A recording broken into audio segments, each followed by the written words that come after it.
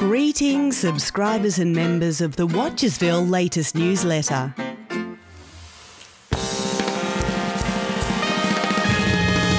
This week's edition is brought to you by non-sea sounding shells.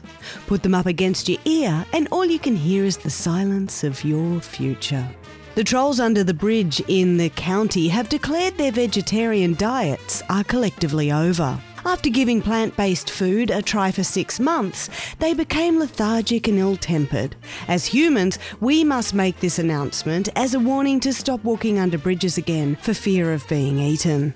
The industrial-sized fans on the side of the big lake in the big park are on the blink, which means that the mosquitoes are back and ready to suck your blood. Honestly, it feels like everything is trying to eat us at the moment because, well, everything is trying to eat us. Anyway, the council have promised to get more fuel for the generators that power them as soon as they can, whenever that may be. One thing that isn't looking at us with hunger in its eyes is the Watchersville Puzzle Club down at the old drama hall. They're looking for new members to help them with a rather difficult 20,000-piece jigsaw puzzle of a 20,000-piece jigsaw. The chairlady of the club, Mildred, said that it seemed like a good challenge at the time, but now they've had enough and just want to get the whole thing done already so that they can go back to their lovely 1,000-piece puzzles of quaint cottage homes and gardens.